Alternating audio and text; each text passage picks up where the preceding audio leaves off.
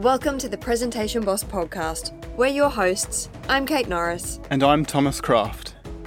Whether you're pitching your business, speaking at a work meeting, or on the stage, we're here to help you present with clarity and confidence. Episode 21, and welcome to the show. For our last discussion episode, we talked about how to be a great MC, was our discussion. And falling off the back of that, we got thinking about the other side of that, around when you are a speaker and being introduced by an MC. And so today we're talking all about how to write that introduction that the MC would use to introduce you as a speaker or as a presenter. Yeah, because generally, as a speaker, you provide the MC with an introduction rather than them coming up with it themselves, whether that's doing some research on you or even on the fly. It is generally provided by the speaker. Yeah, provided by the speaker because, well, you know the most about you. You know what you're about to talk about and what your audience needs to know. And honestly, it just makes it easier for the MC if they can have those couple of sentences that they read and everybody knows that it's right. Yeah, so let's start with the importance of a great introduction. Yeah. And I think quite simply, it sets up your talk. It sets up the energy and the tone for your talk. It introduces you as a person and a speaker and starts to introduce your content without telling any of your content.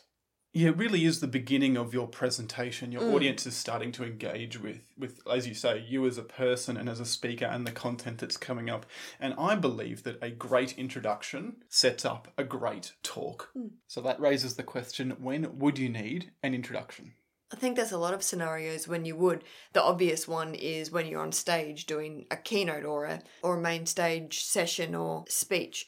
But there's a lot of other times where an introduction would be really handy to have as well. Giving a business presentation, if you're at maybe a networking group, chamber of commerce, any of those sorts of scenarios. Yep. And the other one is if you are going to be appearing on podcasts. Podcasts are, of course, getting more common these days, and there's a lot more people who are being interviewed and sharing their expertise. And likewise, if you are a podcaster, you need to get an introduction from someone. On our podcast, when we have guests in, we grab an introduction from them. So we have the long bio up front, and then we have the straight up introduction to them, which we get from the guest. Yeah. In the workplace, if you go to a meeting, perhaps an interdepartmental meeting, and maybe not everyone in that meeting knows you, it's nice to be introduced properly. I remember a few years ago, I went to a meeting. I was working in safety and I had to go to a meeting in a different department. And the way that I was introduced was, Kate's here. Oh, right. The end. And no one knew what I was there for or where I was from. And it was all the most awkward situation. And it's so much nicer when you've got someone who's handing over to you saying, Kate's here from safety. She's going to talk to us today about whatever it is. Saves you having to then really quickly think up your own introduction. As you're being introduced, yeah. Yeah. So there's maybe a little bit of an obscure question here, which is, what if you cross this boundary where you're an MC and you require an introduction? Oh, yeah. So at the events we've run, where I'm the MC, I write an introduction, the same as we'll talk about in this episode. But instead of somebody presenting that from stage, we actually get a microphone off stage and it's just a voiceover.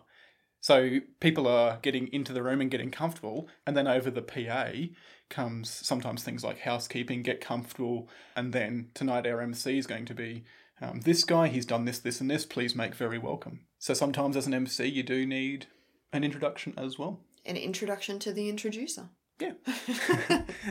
So if we look at not having an introduction at all, and as a speaker or a presenter you just appear in front of people, and I've seen this happen, and it's just really awkward. I remember one time a speaker was on stage, it was their time to present, and they started with, so they'll let anybody up here to the microphone, will they? I've never seen that. Oh, really? Yeah. And it's just awkward, right?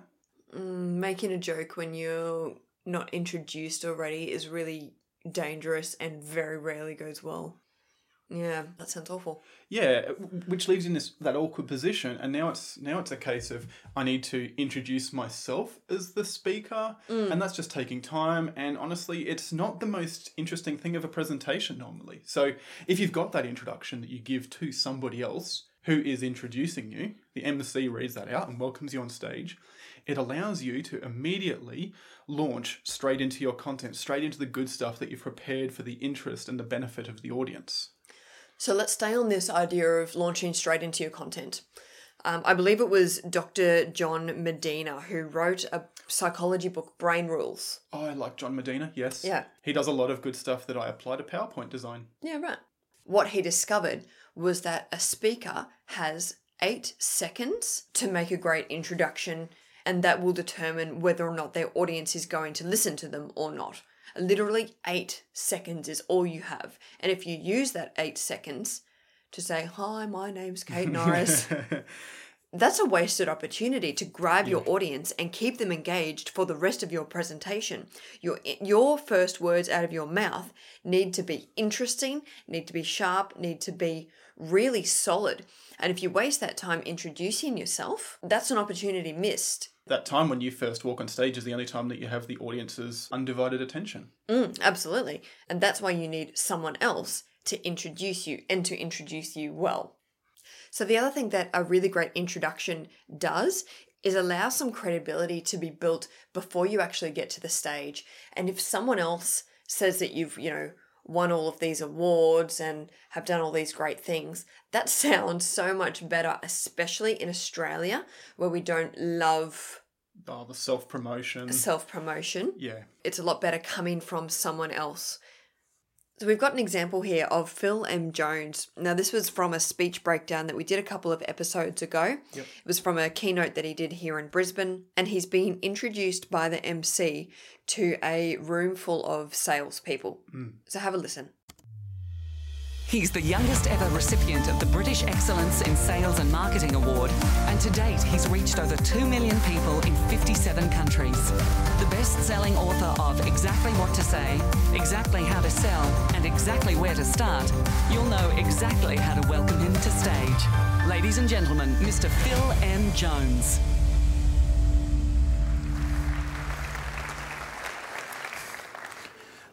So having listened to that, we know that he most likely provided that information, that introduction to the MC, but it's still all stuff he doesn't have to say, and it's coming from somebody else. In the ears of the audience, it sounds a bit like a testimonial or a referral. It's coming from somebody else, and this is why you should listen to this guy, rather than this is why you should listen to me. I think it is credentials more than testimonial, but you're right, it's just... this is why you need to listen to this person because they've proven themselves in this way. Yeah. So let's have a talk, Kate, about what an introduction should achieve. You've sat down to write an introduction because you've got something coming up and you need to be introduced. What does this introduction need to achieve? What do you need to put in there? And we've narrowed it down to 4 questions that you need to answer on behalf of your audience. It's not super important what order you answer these 4 questions in, but you do need to answer all 4 in your introduction. The first being, what is the topic? So this is answering the question in the mind of the audience. What's the topic that we're going to be covering in this presentation that's upcoming? Do you mean the subject or the title of the speech?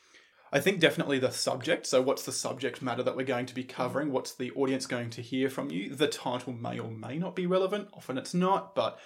Actually, I think I would argue that your title probably would be something that you put on maybe the program. Yeah, because your title is often related to the message of your presentation. So yeah, I like that. The second question to answer it in the mind of your audience is, how is this topic or subject relevant to me? That is, why should I spend the next 20, 30, 45 minutes listening to this person? Why is this content important to me? At a conference, you often have speakers on a range of topics. So I remember the one you did, Kate, where you're speaking to all of those virtual assistants and you're speaking to them about how to present on video. And so answering in the mind of people who are personal assistants of, why do I need to care about presenting on video? Yep, that makes sense. So just making it relevant to your audience. The third question, why is the speaker an expert on this topic? So let's talk about Phil M. Jones real quick, because that's really easy. We heard there that he'd spoken to all of those countries, all of those people, and written the 3 books in really quick credibility there, which just shows that he's an expert. He's not just somebody they found on the way here. He hasn't done some Googling on the way to the conference. Yeah, exactly. And then the 4th question to answer is, who is the speaker? So I feel like this is about really humanising them and giving a little bit of personality to them. Yeah, absolutely. Would you agree? Yeah. Yeah, humanising them. Who is this person? So those are the 4 questions that your introduction should achieve. Again, it doesn't really matter the order, but number 1, what is the topic? Number 2, how is this topic relevant to me? Number 3, why is this speaker an expert on this topic? And number 4, who is the speaker? Yeah, nice. Okay, so I definitely agree they're the 4 questions that need to be answered. And there's also some considerations that need to go around these questions as well to make sure that your introduction is nice and tight and achieves what it needs to achieve. Yeah, so we have 4 strong recommendations that we think every introduction needs to address and achieve and include. So let's go through them. So first of all, keep it short. Yeah. I have received introductions for speakers that are a page and a half long. Yep. And that's way too long. You don't want it to be more than 20 or 30 seconds maximum to introduce you. Now, how long is 20 to 30 seconds? So the average speaking rate is around 140 words per minute. Yep. 30 seconds is 70-ish words. That's not much. No, it's only, 2, 3, maybe 4 sentences. Yeah, it is surprising how much you can get into that many words. You'll still be able to answer those 4 questions. Yeah, it's worth certainly thinking about the introduction and crafting what it is that goes into those sentences. So, how do you get all of this information that you want into just a couple of sentences? So first of all, it's not the time to be outlining your entire life story. You don't need... Yeah, he was born at a young age, close to his mother. So you've got to keep it super relevant. What's actually relevant to you at this time and to this speech? Yeah, what we're doing here today. And you might have a list of qualifications, achievements, background in this area that you're talking about. But again, keeping it really relevant, having to maybe pick out 1 or 2 of those achievements rather than listing the 50 of them that you've got. Yeah, because unfortunately, not all of your qualifications may be relevant to the particular presentation today. If you have a minute or something of listing achievements and awards and qualifications, like that's really cool for you. But it does start to sound like you're just bragging that you've done all of this stuff, and it's just not interesting to the audience when we've moved away from being super relevant and answering those 4 questions that we talked about. And like we mentioned when we did our structure episode, is that restrictions are good. So the introduction is about introducing you to the audience more so than sort of listing out a biography or what have you. So just what's relevant to you, your audience, and the presentation today. So the easiest way to keep it short is to just make sure that you don't spoil your speech. So not giving the content of your speech in the introduction. I think we've all seen example of this. I've actually had this happen to me, and I was giving a presentation, which, as you can imagine, you carefully craft it. And part of this presentation was there was a little bit of mystery in the beginning about exactly what it was that I was talking about, and that sort of got revealed as I went on. And I'd sent through my introduction that it introduced me and some of the information that would be relevant. The problem was the MC either forgot or chose not to use that introduction and instead introduced me impromptu. The problem was the only thing the MC knew about me was what I was going to be speaking about. And so my introduction the MC gave just completely spoiled my speech. It was your speech. Yeah, it kind of just gave it away. So I'm walking on stage like, why am I needed now? They've kind of just heard it. So giving away content in the introduction almost negates the need for you to give some of your content, especially if it's carefully crafted to be delivered in a certain way, be that persuasive or entertaining or what have you. It's kind of like hearing the punchline of the joke before you hear the joke. I think this is the biggest downfall I see of poor introductions, is they just spoil the speech. Yeah, and it's not necessarily the MC's fault. In that case, it was. You might have a speaker who sends through their introduction and it will say, I'm going to talk about the time I went to Africa and I went on safari and met this giraffe, and it was... and I had this big life lesson, which was save the giraffes. I don't know. But, so that's how the MC introduces you. So then you come out and everyone already knows that you've met the giraffe, had this realization, and...